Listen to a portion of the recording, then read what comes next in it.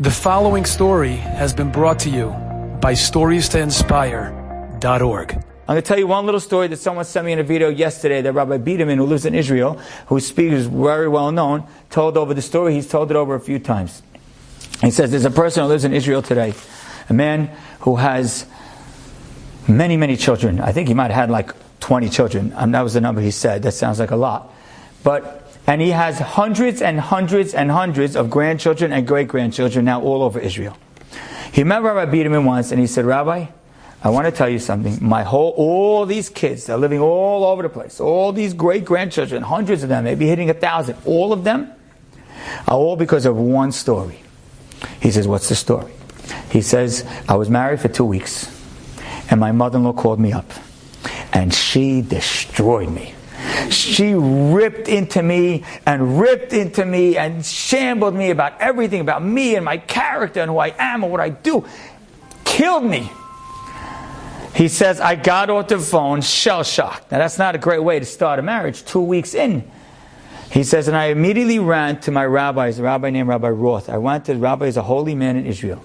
He says, I went to the rabbi, and the rabbi said to me, after he heard the whole thing, he said, did you tell anyone yet? He says, no. He says, did you tell your wife? No. Did you tell your mother? He says, no. He says, you didn't tell anyone yet? He says, okay, good. It was just a dream. He says, what? What do you mean? It was just a dream. It wasn't a dream, Rabbi. I was on the phone. I heard it. Every word. No dream. It was just a dream. It never happened. It was just a dream. He says, I went home. I didn't say a word to my wife. It was just a dream. I didn't tell my mother, and to anybody. It's just a dream. I totally acted like nothing had ever happened. 2 weeks later, my mother-in-law calls me back and calls me to apologize. And I say, she says, I really want to apologize for what happened 2 weeks ago. He says, what happened 2 weeks ago? She says, you don't remember what happened 2 weeks ago? He says, no, I don't know what you're talking about. She says, you don't remember? I yelled at you? He says, I don't know, maybe you're dreaming, Ma.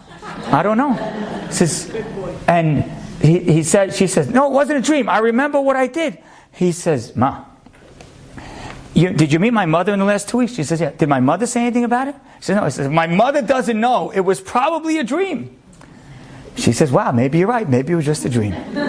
He says, all these kids are a product of that dream.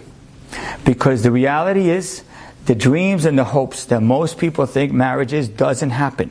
And when they get punched in the face, they're shocked because they were completely not prepared in how to respond.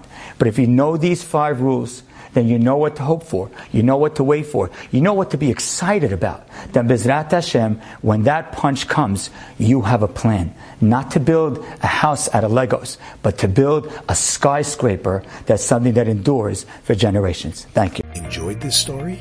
Come again. Bring a friend. StoriesToInspire.org